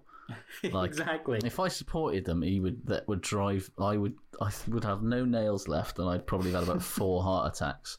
Yeah. But as a sort of inclined neutral, I can just watch it and be like, yeah, this is fucking great. I mean, the game against La Rochelle the other week, the try that got the attention was Cheslin Colby getting 3 people, because fair enough, Cheslin Colby's getting 3 people. But they scored a try from 11 offloads. They had a phase in the middle, but they had 5 offloads on one side and 6 on the other. And it was just it's incredible. Joe Takuri as well, who's a lock who can't jump at the line out, but is such a massive unit and loves to offload. I love everything about Toulouse. Yeah. I want them to win this competition. Me too, rather than 100%. the Death Star. I want to see. I just want to see Antoine Dupont's little face as he lifts the Heineken Cup. And it's going to be lovely. But so good.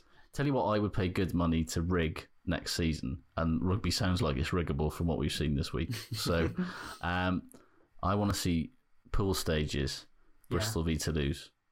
Yes. I don't care who wins. I don't care what the score is.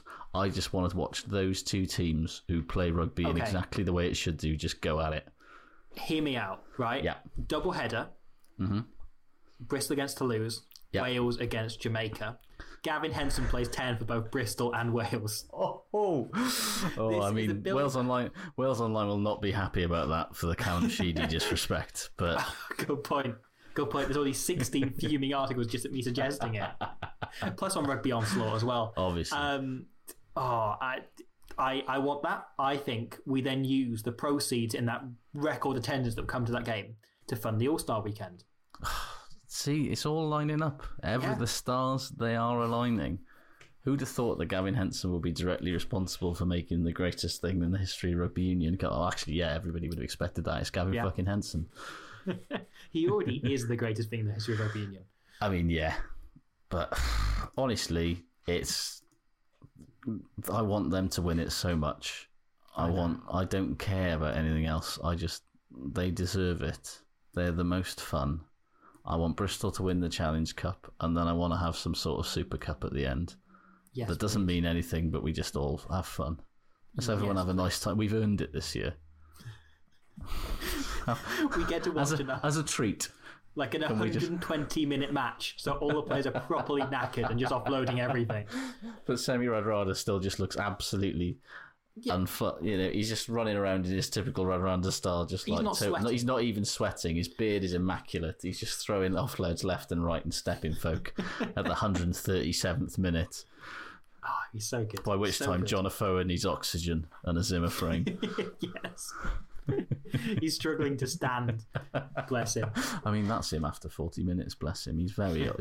He's still very good, but he's very old now. I'm still amazed he's playing. And I'm genuinely amazed. For it.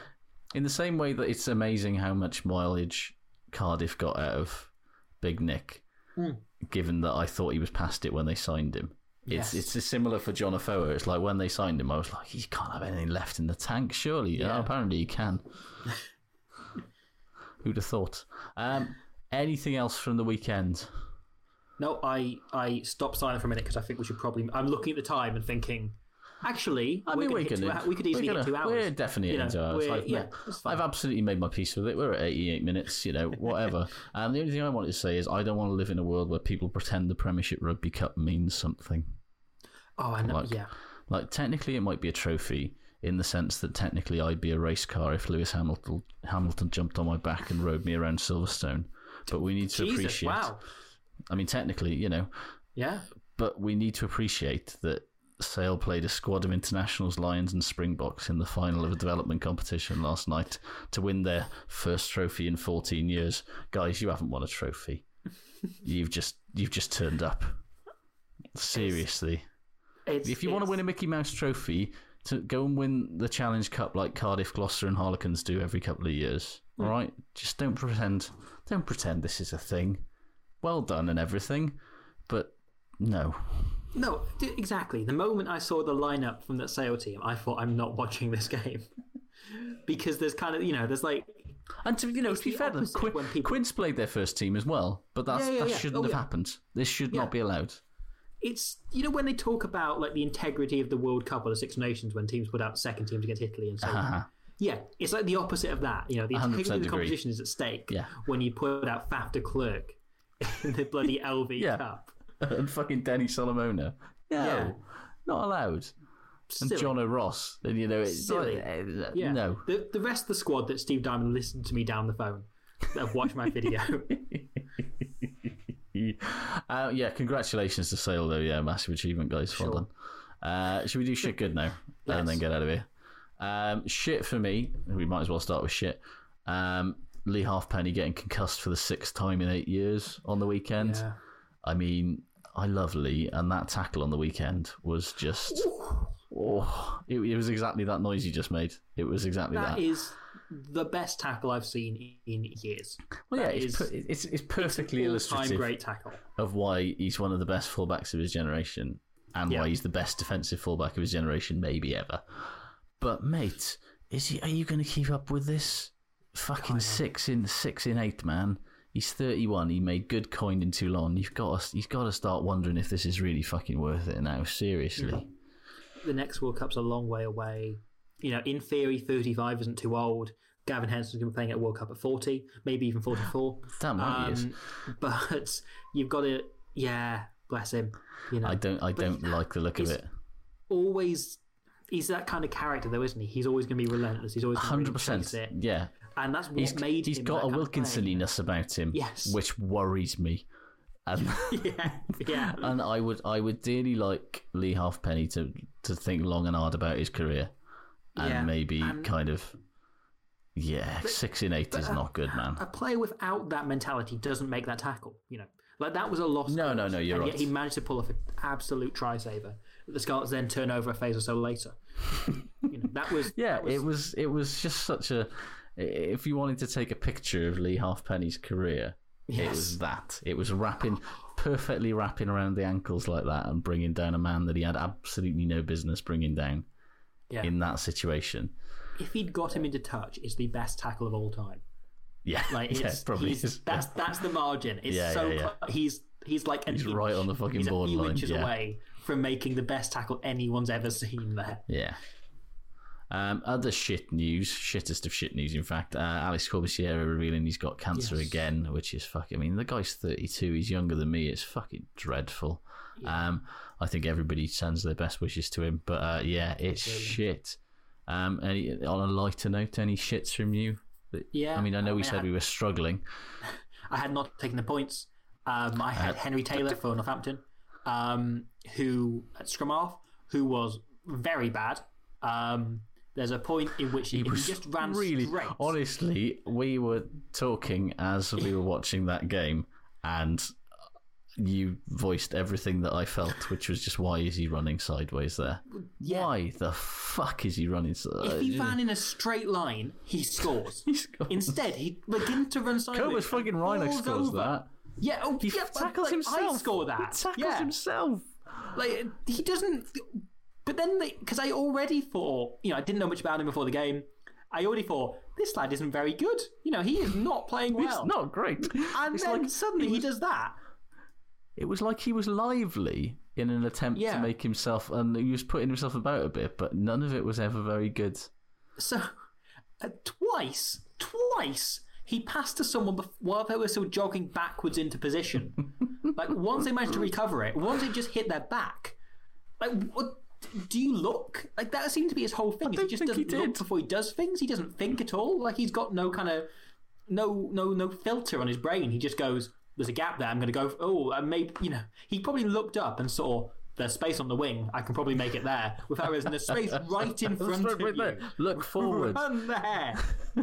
Maybe he's got some sort of weird vision thing where he can only see, like he's got a chameleon or something. I was going to say, he's like a chameleon. Yeah, he's like a lizard of some sort. Going to the twits then, quite a few mentions. Ian Alexander, Linda Mason saying shit is the referees that have been picked for the Champions Cup semi-finals. It's Nige for Racing Saracens and Andrew Brace for the other one. Andrew Brace had a good couple of weeks, I think, though. He's had a decent couple of weeks, final, and he was all right this week. But I tell you what, I've got. When you look at a player and you think he's got a mistake in him, that's how I feel about Andrew Brace. He's had a brace of good games. Hello. He's not called Andrew Hattrick.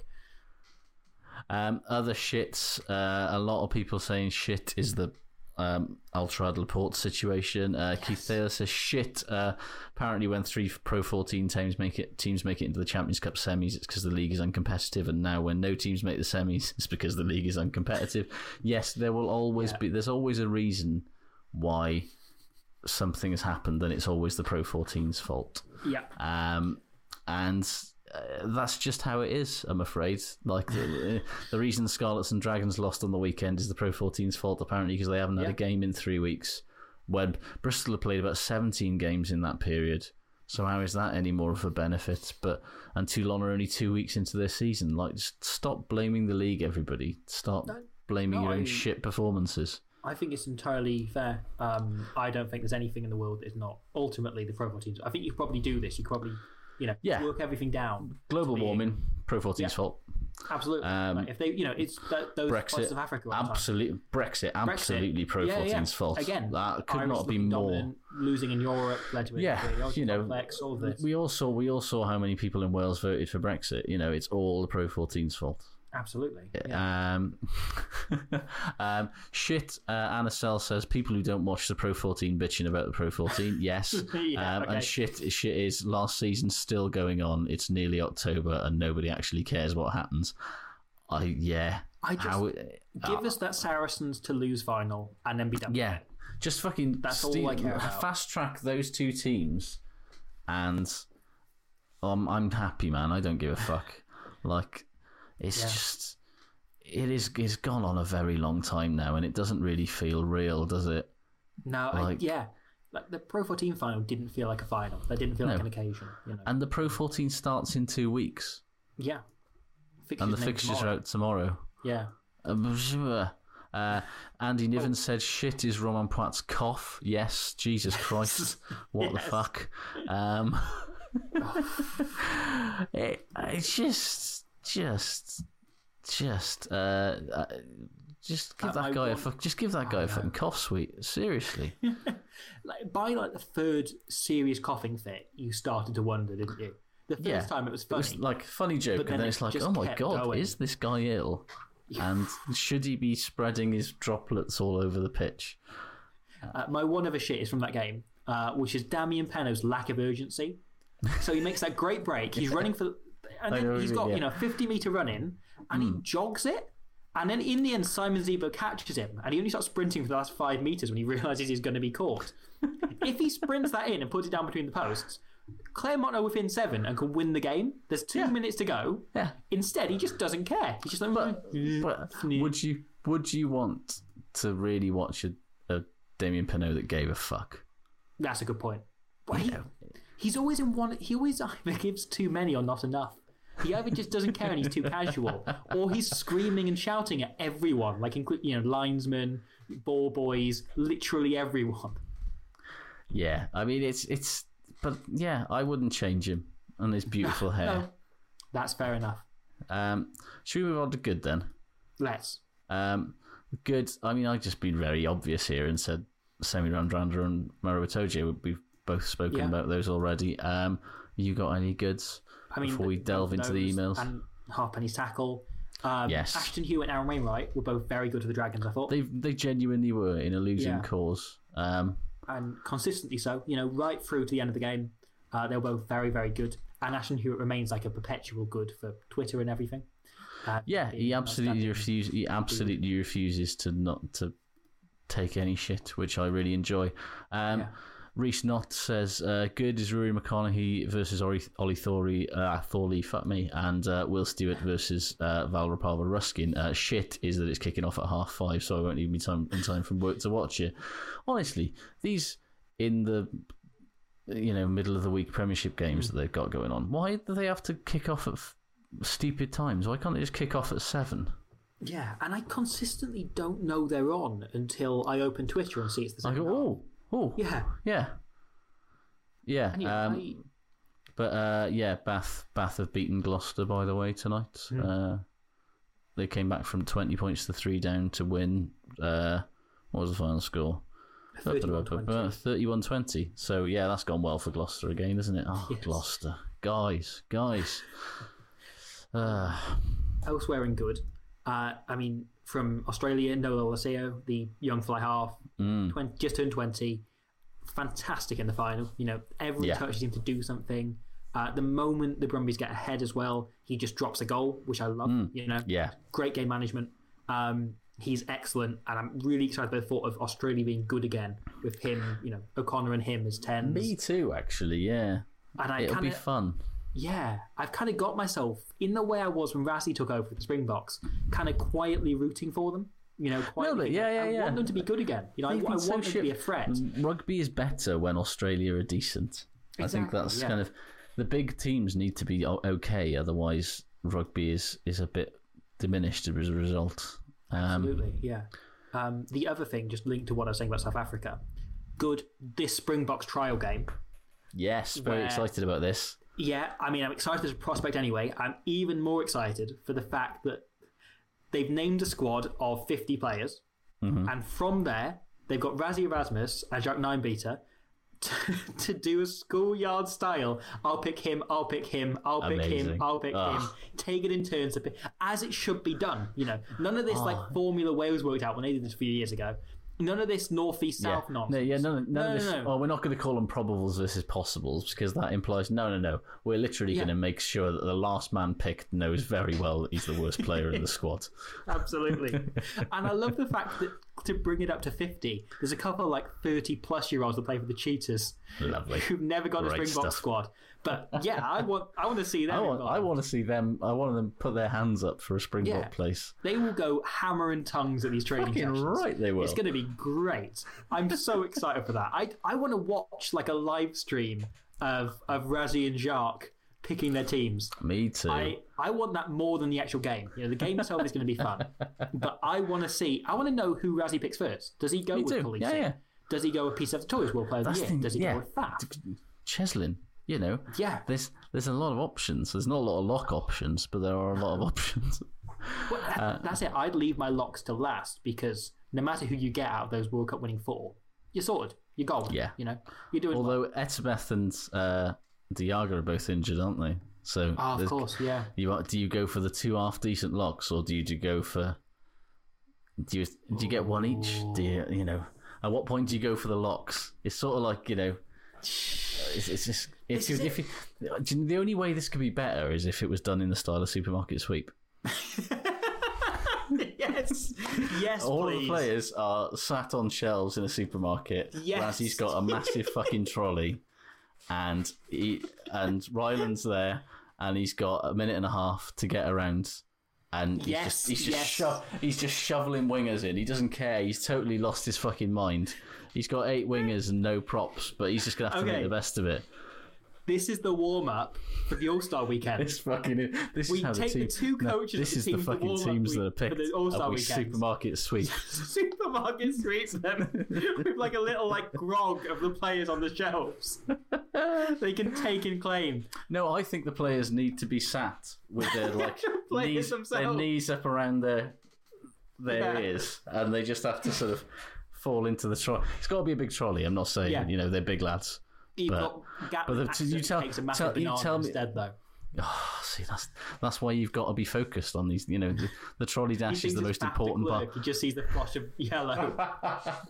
Oh no, I've bought a pineapple. Oh shit. Anyway, let's just round out some more goods before we go. Patricia says, "Good that Toulouse backline. I have deep feelings for it. I think we all have deep feelings for it." Stu says, "Darcy Graham clowning 4 players in 5 meters of space and then offloading to Hoyland for that try. Yes, that was fucking excellent. For all of I feel like if Cheslin hadn't done what Cheslin had done this weekend, a lot more people would be talking about Darcy Graham. Because that was probably the second best thing that somebody did this weekend, probably. Yeah, it was fantastic. Speaking of impressive things, this is good for me, but really it kind of falls it's good because it falls directly into a mid-category between shit and good, which is George Furbank, who, of course, as I think I said last time, is very much in my team, my favourite category of players, which are average fullbacks. Which are like bog standard fullbacks who do the job of a 15, but no more, no less. Like, are entirely fine. They full Hammersley. 5 caps before they disqualified from the team. At one point during that game, he puts in a pinpoint cross kick that lands exactly on the game line. The winger gathers it, and they make 0 meters off it. And I thought, that's spot on. That's exactly what I want from my favourite breed. I want you to do something good that has absolutely 0 net gain. Exactly. That's perfect. David Pritchard said, "Good." With an E in brackets, very clever, was Alex's performance stepping in at 10 against Leinster. Why doesn't he have more caps? It is genuinely one of the greatest mysteries of modern rugby, is why successions of England coaches have not liked the look of Alex Goode, because he is fucking decent. He isn't Eddie Jones's type of fullback, which makes sense, and I get it, because at the same time... But he could be Eddie Jones's reserve 10. Yeah. You know, it's like he's such a versatile player, but maybe there's something that, and it's not just him. There's successive England coaches. Lancaster didn't particularly like the look of him either. Lancaster played him for a while, and then he had kind of a drop in form, didn't he? And then he got good again, and he still didn't pick him. So I don't know. Yeah, he was sort of wedded to Mike Brown at that point. Yeah, he had one of those kind of iconic nights out, Alex Gould. Then just Stuart Lancaster was like, "We're not doing this again. We're not. Yeah, no. This is Northern style coaching." On that note, on the note of Northern style coaching, we should probably bring these ceremonies to 106 minutes according to my timer, which is is pretty good. Yeah. I think that's all right. Yeah. That's fine. That's fine. That's like solid feature film level. Yeah, we don't even need to talk about Tiff Eden this week. Let's not discuss Tiff Eden again. Robbie, he'd rather we didn't. I think he definitely would. I think we've done enough damage there, haven't we? Robbie, it's been an absolute pleasure as ever. Likewise. I thoroughly hope that what rugby is on this weekend. Is it the fucking semi-finals already? Jesus, It's all coming thick and fast, isn't it? So yeah, we've got some. I mean, there's rugby on now. There's rugby on tomorrow. There's rugby all the time, wall-to-wall rugby.